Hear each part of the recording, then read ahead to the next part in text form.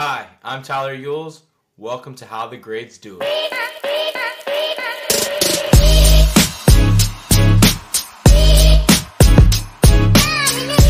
How's it going, everybody?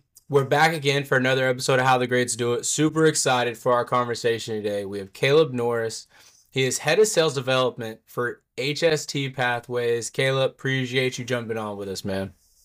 Absolutely, man. I'm glad to be here. Love everything that y'all are doing with this podcast. So just thanks for having me on. I really appreciate it. Absolutely. Well, Caleb, man, I'd love to hear a little bit about what you're up to at HST, and then we'll kind of just take the conversation from there.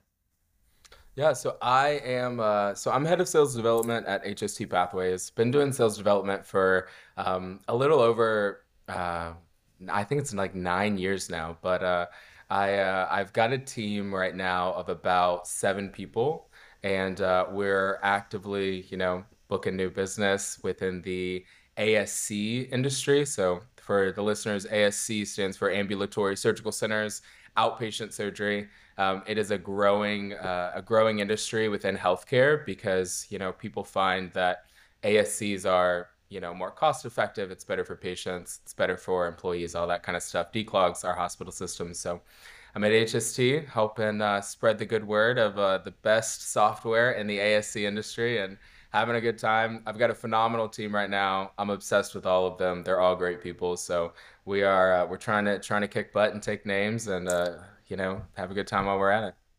I love that, man. That sounds super exciting, and just from the conversations that we've had, I know that the team, definitely respects you, and so man, I'd love to hear about how'd you get into sales. You know, it's an interesting story. I don't think anybody gets into sales thinking like I've got to get into sales one day. Yeah. I sort of got into it because I was pretty good at talking to people, and I knew that.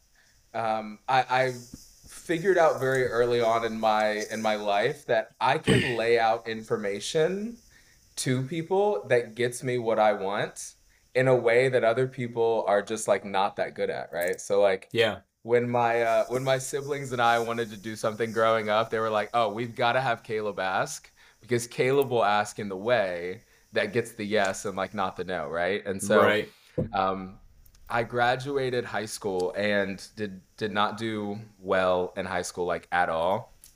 And I had one goal, was not planning on going to college. I later on did and graduated and all that was great, but I had one rule for my life, and that was I just don't want to be poor, right? I grew up poor, and I was like, Tyler, if there's one Yeah. thing that they're not going to say about Caleb at the end of his life, it's that he was poor. There you Okay. go. Yeah. And so I was like, I had counselors and teachers that were like, college just probably isn't for you. You should just go get a job and, just work hard. And a lot of people think like that's terrible advice. I can't believe they would tell you that. I think it's some of the best advice that I ever got because realistically, I had such a leg up when I did finish college. I had such a leg up on everybody because I had been in the workforce and I had developed a skill pretty early on. And really, it stoked my passion for learning, and it created a lot of empathy within me for other people and that kind of stuff. So I got into sales initially at in banking, selling credit cards as a teller. Okay. And they gave us, I think if we sold like 5 credit cards, they gave us like $200 extra at the end of the month. Mm-hmm. And but it was all capped. And so I was working at the bank during the day, like 9 to 5, and then I was going over and working at a restaurant from like 5 to 10. Because remember, there was one goal here, and that was I'm not going to Sure. be poor, Sure. right? So both of my bosses invested in me very like heavily. Like my boss at the bank was like taking me to lunch every single week, and I'm like 18-year-old Caleb just like eating it up, like Hey, that's just great. Yeah. it just gleaning from all of their experiences. And I ended up getting robbed at that bank, and I was just like, okay, so banking is not for me. Don't want to be in this environment. And at the time, my boss over at the restaurant that I was working at she was like, hey, why don't you come and do sales like full time for me and go out and source deals and source opportunities for us so that we can get the revenue at our store more consistent, right? And I was like, yeah, sure, okay. And so that's sort of how I got into sales. And I think what's gotten me to where I am today is really just prioritizing learning over everything. So I had a lot of people when I was doing well in the restaurant sales world say like, oh, like you need to jump right now and like you need to go get into something else. You're not getting enough commission. And realistically, I could have made a jump to make more money really early on. And I didn't because I was learning so much.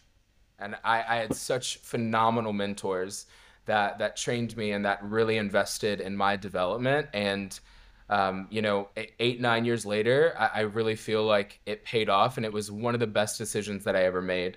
And so that's sort of how I got into sales, how I got to where I'm at now. Find good people and just cling to them like flypaper. Just like Yeah. I was probably the most annoying 18, 19-year-old in the world because anytime somebody was even willing to invest ever so slightly in me, I was like just there with a pen and paper, like ready to like take notes every single Yep. time. And it was very, I mean, I was very humble in going into all of this, like just wanting to learn. And so I think one of the things that has kept me interested in sales development and has kept me is my first official day doing SDR work for this restaurant company. My boss took me around to every single position, and she took me around to go and talk to some employees in the back of house that I'd never talked to. I had never been in the restaurant at 9 a.m. Mm-hmm. and because it didn't open up until 4. And she took me around and she said, when you do your job well, all of these people live better lives. She was like, we can afford to pay them more money. They get more bonuses. They get more hours to work. And she said, restaurants are a gateway for people to escape poverty. And she was like, so when you go out and you do your job with excellence, and every time you make an uncomfortable cold call, or I used to walk into businesses cold all the time, just trying to develop relationships with people. Sure. And she was like, when you go out there and you make yourself uncomfortable and you perfect this skill and craft, these people are going to be able to save more money for that house that they want. These people are going to be able to afford their first car. Like we had a couple, and I know I'm monologuing here, so I'm gonna calm down No, here in you're just a good, right? second. Like But I think it's a great story. Keep going. we had people that would have to take a bus an hour into this restaurant, or they would have to bum rides off of people or walk sometimes, and this would be like a 3 hour walk for them to get to work, right? They were going from one side of town that was, you know, not the best area to the restaurant, right? And they had to get there every single day. And what was cool was being able to see after 2 or 3 years of being consistent and sourcing revenue and deals, seeing this Yeah. couple that worked in the kitchen get their first car, and they didn't have to bum rides off people, and they didn't have to take the bus anymore because they had a car. And my boss basically turning to me and saying, you worked really hard, and they now, like, we've increased their pay enough and they've saved enough that they don't have to walk 3 hours to work ever again. Yeah. There you go. A You whole know, another so perspective, right? Like, and I think as you take that perspective, it's cool to look at it in a different perspective. Say like, hey, like you're actually doing something really great, yep, yep. man. That mentality that you had at the very beginning of your career is just like consistently learning. Like, have you tried to keep that? And because I think you have, and like how have you been able to keep that? Because I think for a lot of people, right, like they get super complacent, and it's difficult to keep that learning light on. Yeah.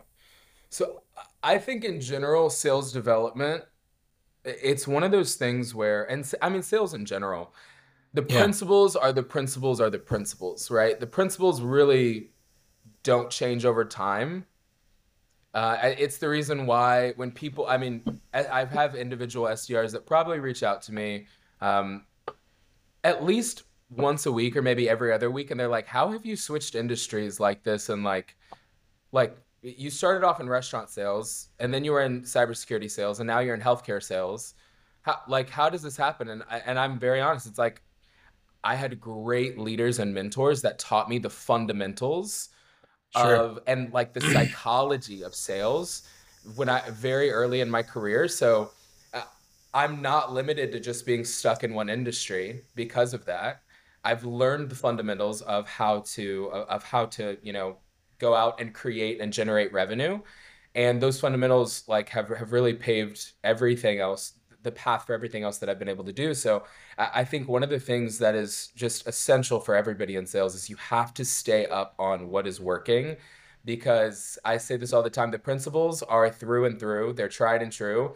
The specifics of how you go about operating that stuff is going to change year over year. The messaging Sure. that worked last year isn't going to work this year. Yeah. The same tactics, the same promotions, like people catch on, people get used to it. And so staying up to date and relevant and keeping your nose to the grind and expecting change. Like a lot of people just don't like change. I love change. And I love this idea that throughout our life, I'm going to have a ton of different experiences. And the things that I used to believe that were like, oh, this is tried and true, this is always going to work.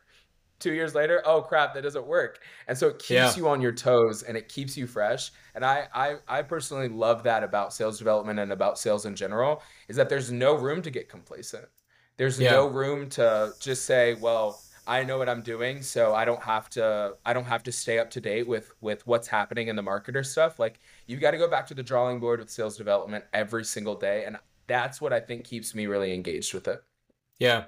No, I think that's a great point, right? Like as sales development, you're doing the most outreach in the entire company, or at least should be, right? You have so many touch points, you're getting so much data, right? And so you're really that first point of understanding of what's happening in the market. How is the market responding to different things? Like, how are, prospects, even uh wanting to have conversations or wanting to be connected with, right? Like all that's super relevant. I'd love to hear about like how did you create your approach with your teams? Like, and does your approach ever change as you've kind of went to different teams along the way and did coach different SDR organizations? Yeah, no, I absolutely my approach has changed. Yeah.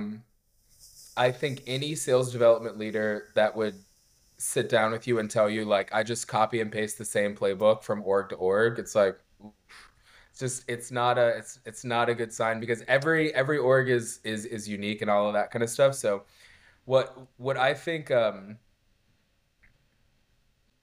in general, what I think I try to do is I try to think and start with, what are our actual goals? You have to understand that the organization that you're actually at, right?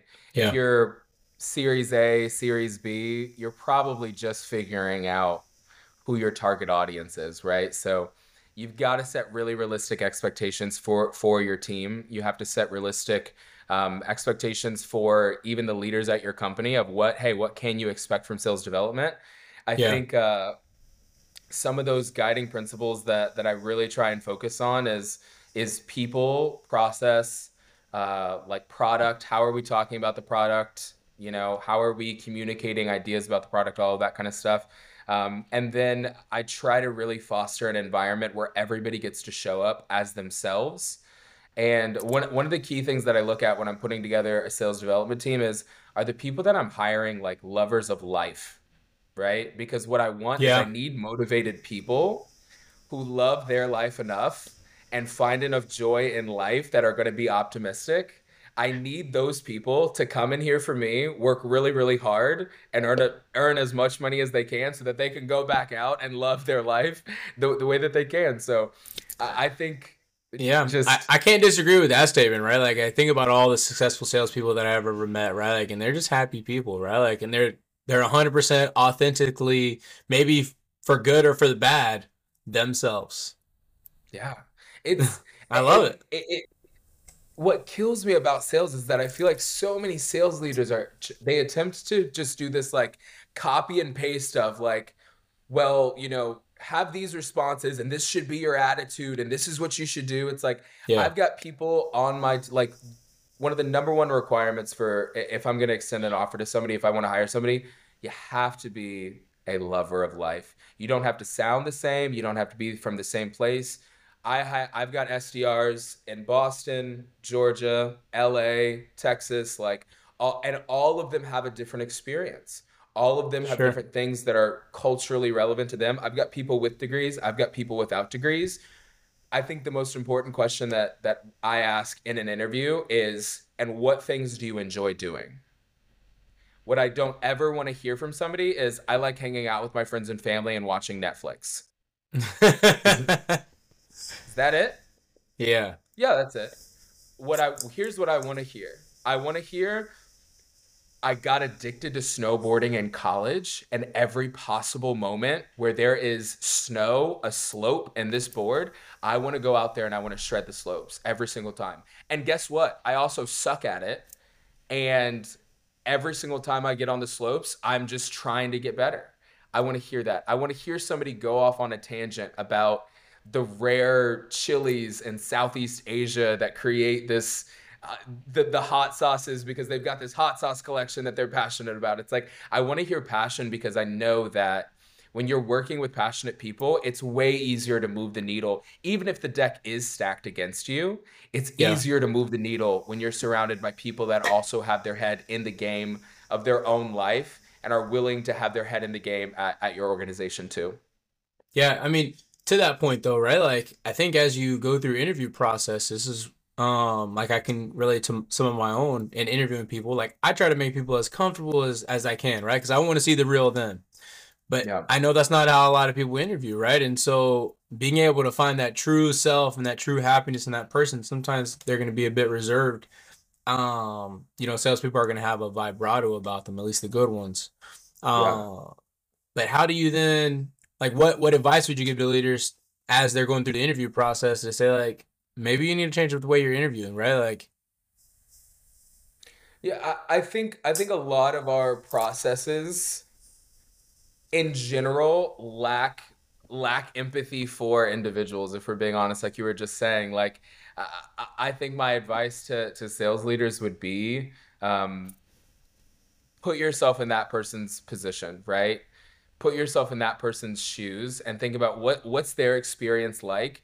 Because one thing that I always try to do from the moment that I screen you to the moment that I hopefully extend an offer to whoever that person is, I want you to have a seamless interaction from start to finish, because I want you to come in with trust for me as a leader day one. I want you to come in with trust that I'm going to do the right thing as your manager, as the person that is supposed to be leading the charge for sales development. And I also want you to have a general respect for our organization day one. I don't want to sure, build that on the day one of orientation. I want you to know purely by how I'm treating you in this interview, by how I'm communicating to you and setting expectations throughout this interview process, that I take your development very seriously, but I also take what we're doing here at this organization really seriously. So, and when you approach the hiring process like that, I step in day one to people, and I've got a pretty laid out 2 week plan to get people up and ready.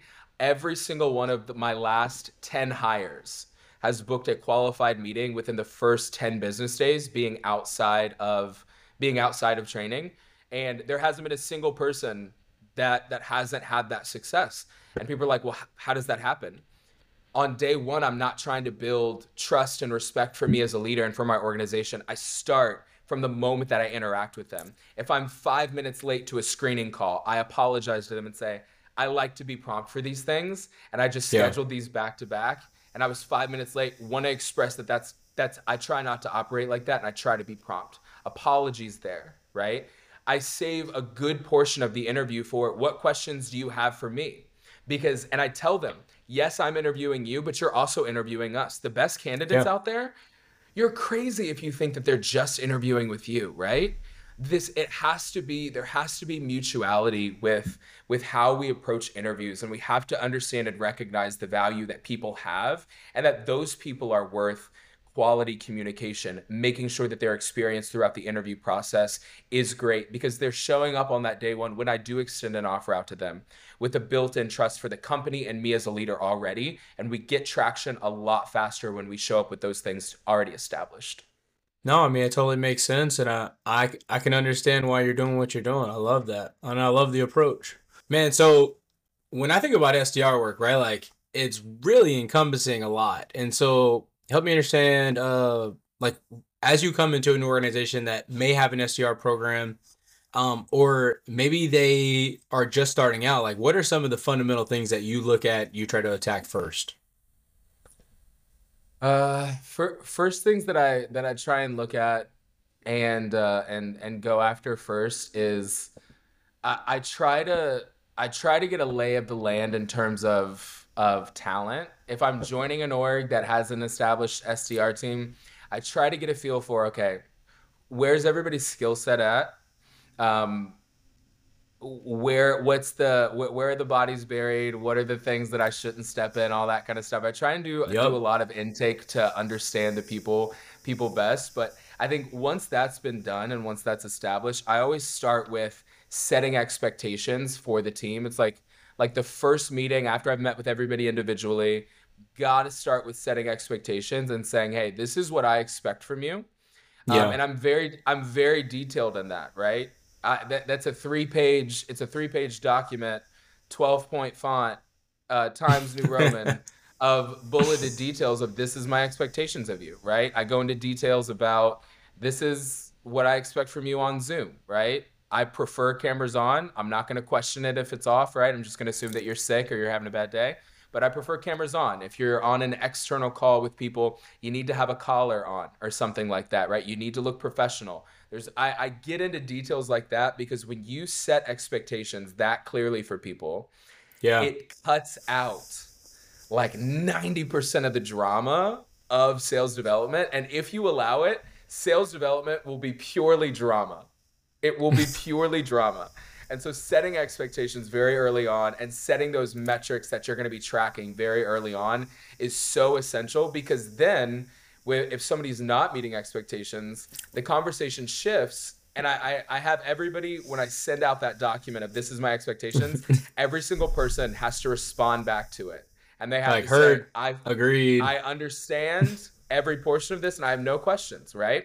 Yeah. Because my conversation becomes, hey, so this is what the expectations were laid out for you here back on this date, and you said that you understood and you agreed, and now you're not meeting expectations. So help me understand where there's a process gap here, or where I can maybe clear things up so that you understand that this is not acceptable. And I thought we agreed on this already, but let's just circle Yeah. back to this, right? It cuts out so much drama. And that's the first things you have to do when you step into a new org. You've got to figure out, okay, where are the bodies buried? Where is there drama going on? Let's nix all of that and let's get the team hyper focused on what are we actually trying to accomplish here, right?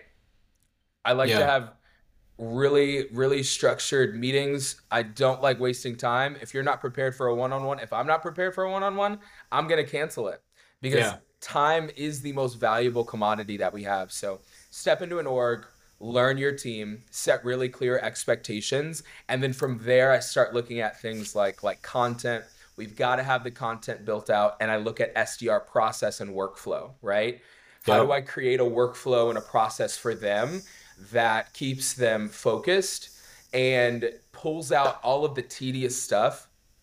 Everybody knows, Tyler, that sales development, when it comes down to it, what's most difficult about it, I think, is the tedious work of Yep. the follow-up. Absolutely. Yeah, it's the everyday thing. It's how do you follow up with 200 prospects, or maybe in some people's case way more. How do they follow up with that Yep. many prospects in a really effective way? Um and it's not easy, right? Like you got to bring Yep. personalization to the process, and you have to figure out how to be the most effective, and especially if you're dealing with more than one persona, right? Like it's just, Yep. yeah, absolutely. Yep. It's essential to come into an org and just make those changes and proceed to build off of that. And then once I sort of have like phases of an org. It's like, okay, the Yeah. first phase is get everything cleaned up, get everybody aligned. That second phase is what is there, polish all of that up and establish that. And then we go into sort of like a phase three of like, once we have a baseline of this is what the team is executing, we've got content, we've got our Yeah. processes in place, you enter sort of this third phase of, okay, now how do we maximize our effectiveness? And how do we empower these people to make sure that they are bought into the mission of this organization and that we can routinely source future talent for the company from the SDR team, right? I think that is people treat sales development like these people are just expendable. And really, if you're able to bring in talent, consistently train and develop them, and then source them for other roles within your organization, the amount of ROI that sales development has like doubles when you start talking employee retention, aside from what they're able to produce for you in terms of pipeline generation and closed won bookings. You maximize ROI when you start talking about retaining them and using them for other roles within your organization. And so phase three is a lot of people don't get to phase three. And so, Yeah. Well, what yeah. would you say to these people, right? Because I've chatted with some people, right? And like, let's say there's not an SMB market, right, for your SDR, and so it's only an enterprise product. It's SDR is supporting the enterprise product, and so is it too much of a, I think almost is a too much of a reach to go from SDR to enterprise product, because I would agree with you, right? There's some you're either doing one of two things, right? You're trying to build pipeline, or you are trying to build a bench of salespeople. But I think to be able to do that, you have to have some sort of middle ground and somewhere where they can go and play afterwards, supporting those enterprise SDRs. 'Cause it's really a totally different world. Yeah. Yeah, no, What do you think there? I totally agree. I think especially when you start talking like a true enterprise like product, it's really difficult for people to make that transition at an organization to go from SDR, even go from a senior SDR to selling an enterprise grade product. So I'm in agreement with you that I think that there has to be some kind of like middle ground where people can consistently, begin to develop those the skills that are more suited for an account executive role. Um, and a lot of companies just they don't do that developing SDRs into being their next like pool of talent. So I'm in agreement with you that there needs to be some sort of middle ground for them. And Yeah, I typically don't want SDRs to be in seats like 3 years is wild. It's like we've got to get people up and out, It's like I think if you can retain SDRs 18 months to 2 years, I think you're ahead of 90%, 95% of everybody else in the market. But if you can find a way to keep them engaged for longer by having some sort of next steps for them that are clearly laid out of how you're going to develop them, you're setting your sales org up for long-term success. sure. And so like I would actually put it back to you, right? Because I think a lot of people have this problem in the marketplace where people want to move up and out of a role really quickly. And so as companies think about like ROI and, making sure that, tying as much value to that position, the longer someone's in a position, right? Like the better ROI that's going to be. Like how do then companies or like leaders, right? Like help incentivize people to stay in that role, especially like an SDR role, for longer.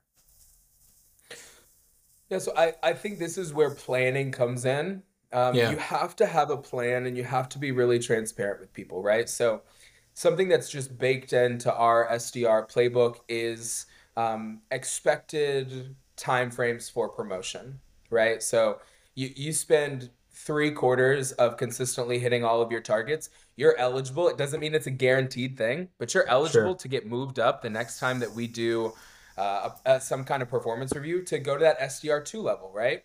That SDR2 level comes with an automatic pay increase. It comes with an automatic next steps into being able to be a team lead or a junior AE or something like that. So I think when you are creating your sales development organization and structure, you Yeah, have to start off with being realistic and saying the average SDR stays in seat like 9 months. Okay. You either need a plan for somebody at 9 months or you have to keep it in front of them and basically say, hey, this is our plan for you, that Yeah. in 3 consistent quarters, if you're putting out consistent results for 3 consistent quarters, you're eligible to move up, right? You hit me with another 3 to 4 quarters of that, you're eligible to move up again, right? Yeah. You have to go into it. You have to keep that in front of them. And I think one of the things that we do is that I try to do is I try to understand what does everybody want from their life? Where does everybody want to be? And how do I invest in that for them individually? And even if it doesn't, even if it's not something that can be utilized internally at the company that I'm at, if they want to go out and do something later on, I still want to develop them to do that, because they're going to be so much more dedicated to our organization and to our company when they feel like an investment and development is going into them, right? So I think it starts off with leadership acknowledging timeframes for how long people are in seat, putting a plan together, being Yeah. transparent with your team of, hey, this is when you can expect to move up, right?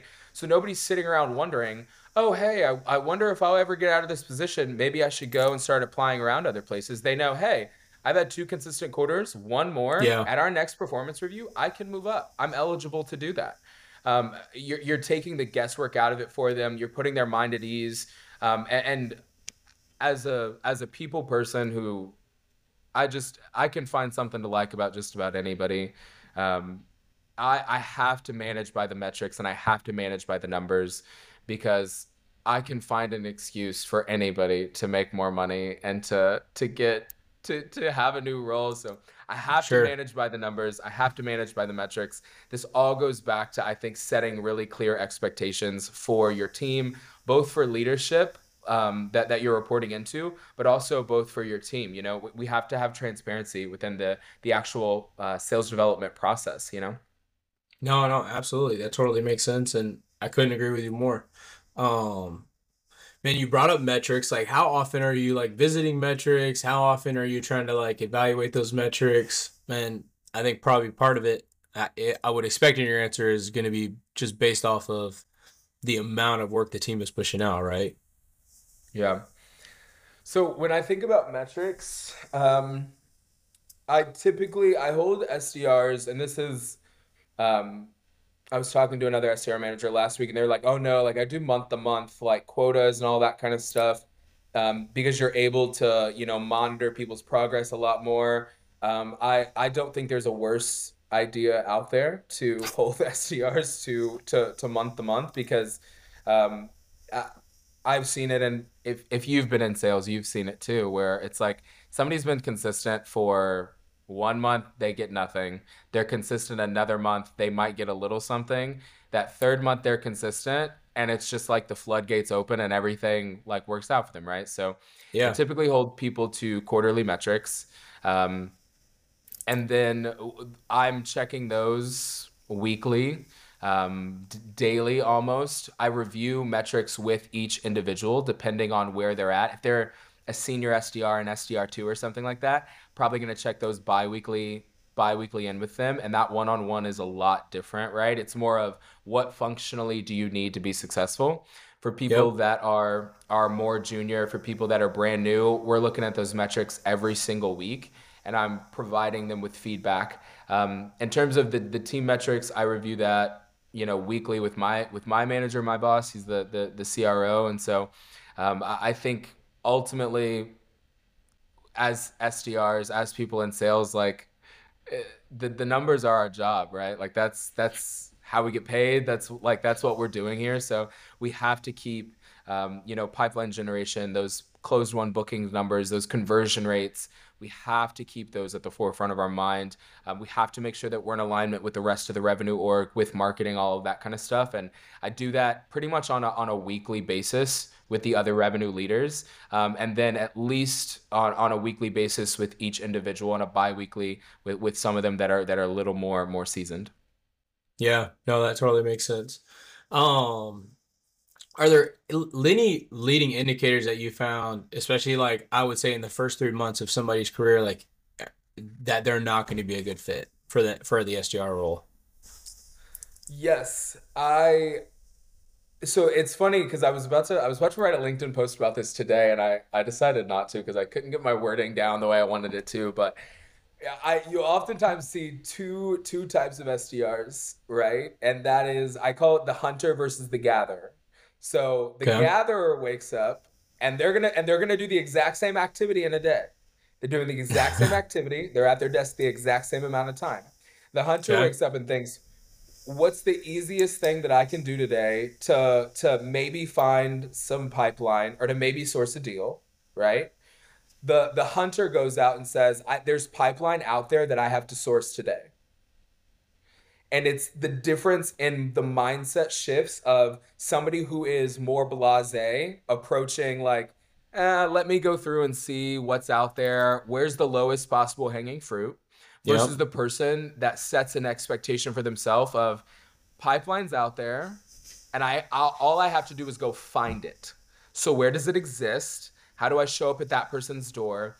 How do I craft my pitch and all of that kind of stuff? So it's something that I tell the people all the time. Where when we review metrics, if your activity's there and we've got the content built out already, Yeah. and your other numbers are down, you're in the gatherer mindset.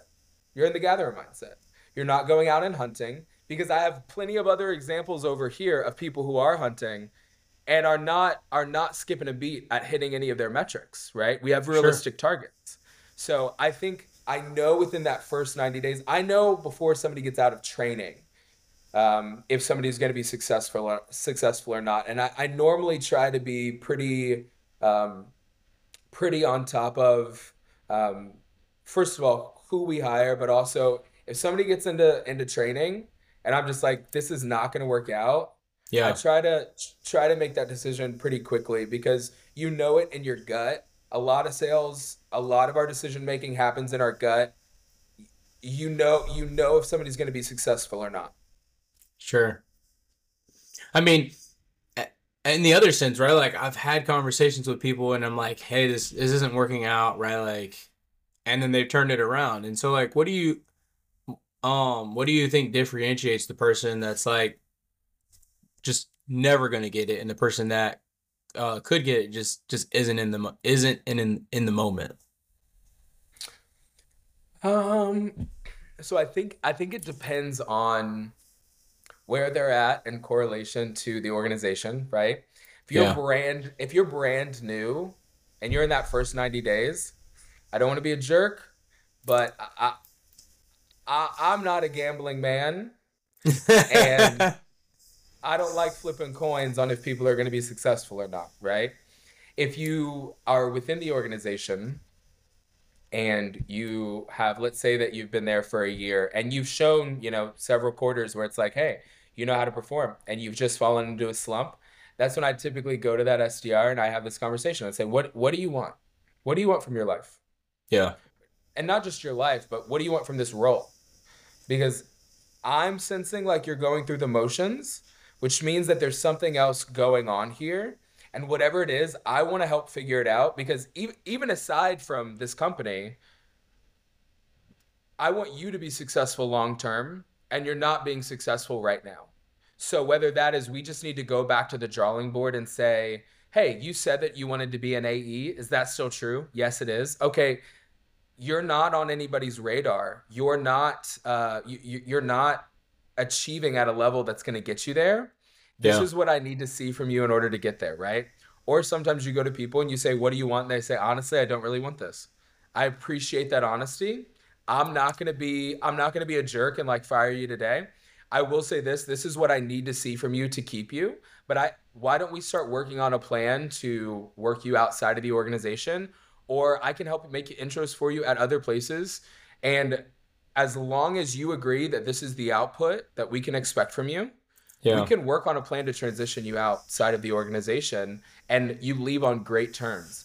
I don't like that there's just this sentiment in sales that anytime somebody leaves, like you have to like there has to be like bad blood. It's like Sure. people are complex individuals, and if we're leaders, we can prevent that process from being as painful as oftentimes it is just by being honest, transparent, and by setting clear expectations.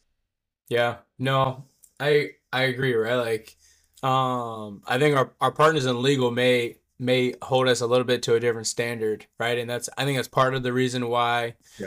um we as leaders have to act the way we do sometimes. But I agree, right? Like there can definitely be a lot more emotion brought to the process and a little Yeah. maybe just a little bit more understanding. Yeah. Agreed. Agreed.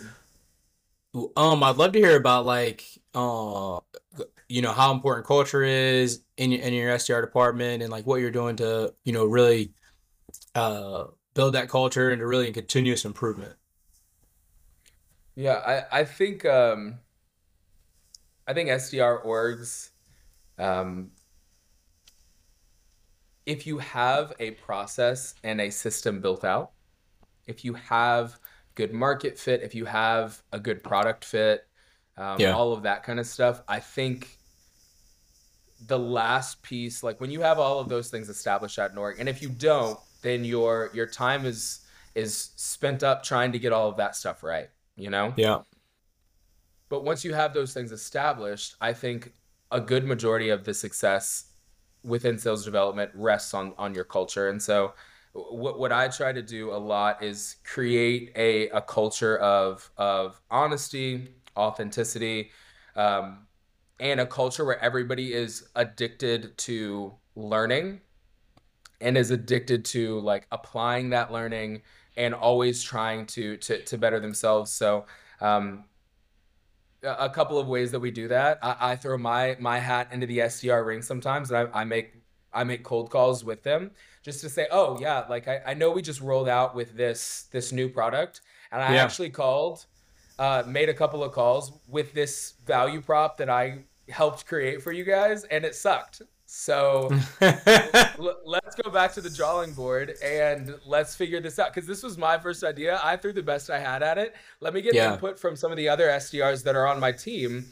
So I try to make sure that there is this that there's continuity in terms of ideas from my leadership. I've got some great sales leaders that are around me, so I glean from a lot of their ideas, like, hey, try this, and I also glean a good majority of our content of strategy. I glean from the actual SDRs a lot of that, and when you create this environment where people are comfortable with, hey, I would really like to try this, or hey, I think we should adjust this messaging. Yeah. Um, and you establish a baseline of respect for everybody and you're consistently pushing people and setting those expectations. I think then you also have to throw in things like, like remembering birthdays and work anniversaries. And I Sure. plan I plan one hour event every single month for our team that's just like SDR fun. We're going to come in and do something different every single month. Yeah. And and so I think culture is driven almost entirely by leadership. And when you create a culture where people are both having fun, but they also feel heard, Yeah. and and you're consistently showing them empathy, and you're also in front of it trying to say, hey, this is where I'm trying to get you to this SDR2 level, and now you're an SDR2. Now I want you to be a junior AE. When you're driving that, when people feel a sense of security in their leadership and they trust that you have their best interest at heart and they're showing up and they're able to find, success, they're a lot more tuned in and a lot more locked in. Culture Yeah. has way more to do with how you treat people, with how you communicate people, and with how clear you are with what the expectations are than having a budget. People are like, well, I don't have any budget for culture. I don't have almost any budget to do the things that to do Yeah. like the Sure. fun stuff. I have budget for technology and that stuff, but none of the fun stuff that like we really do is like that's not budget driven. That's Yeah. Sure. all intentional leadership, you know? No, I love that thought. Man, Caleb, this has been fun. I know a ton of people are gonna get a lot out of this. I got one last question for you. Yeah. How do you want people to remember you when you leave this life? Oh Or gosh. yeah, man, it's deep. I think about that question just about every day though, so I feel like I feel like I have my answer. I want to be known as somebody who had courage. and somebody that encouraged people. Because when I look over my life, I think the hand that I was dealt in life versus where I'm at right now, it's taken a lot of courage, even outside of just like professionally, but like personally, it takes a Yeah. lot of courage to say, this is what I want out of my life, and this is how I'm to be treated, and this is how I'm to, be loved, and this is how I'm going to interact even with my own body and even within myself. It takes a lot of courage. It takes a lot of courage I think, to do a lot of things. So at the end of my life, I would like to be known as somebody who left every environment better than the way that he found it. Yeah. Somebody that saw people and recognized every single person's individual individual value, right? I think a lot of times, and I don't want to talk too much about my faith, but I think my faith inspires a lot of that. My faith of this idea of the image of God in everybody, right? I want to treat every single person on my team really well because I recognize that we are all fingerprints of this, whatever the being out there is. Yeah. And I don't want to disrespect that image, right? I want to love every single person as best as I can on their terms and as well as I can. And so that's what, at the end of my life, I want it to be said that I was an encourager. I want it to be said that I had courage. I want it to be said that I saw the value of people aside from what they could ever even do for me. Sure. And I want it to be said that I was a student, a lifelong student of everything, that I was a learner, and that I was somebody that really wanted to seek understanding and truth, and to treat people and myself really well. I love that. I love that, man. And I know the time that we've spent together, I can definitely feel that from you. So, man, I appreciate you jumping on. This has been a great time, and this is just another episode of How the Grades Do It. Yeah, no, Tyler, thank you so much for having me. It's great to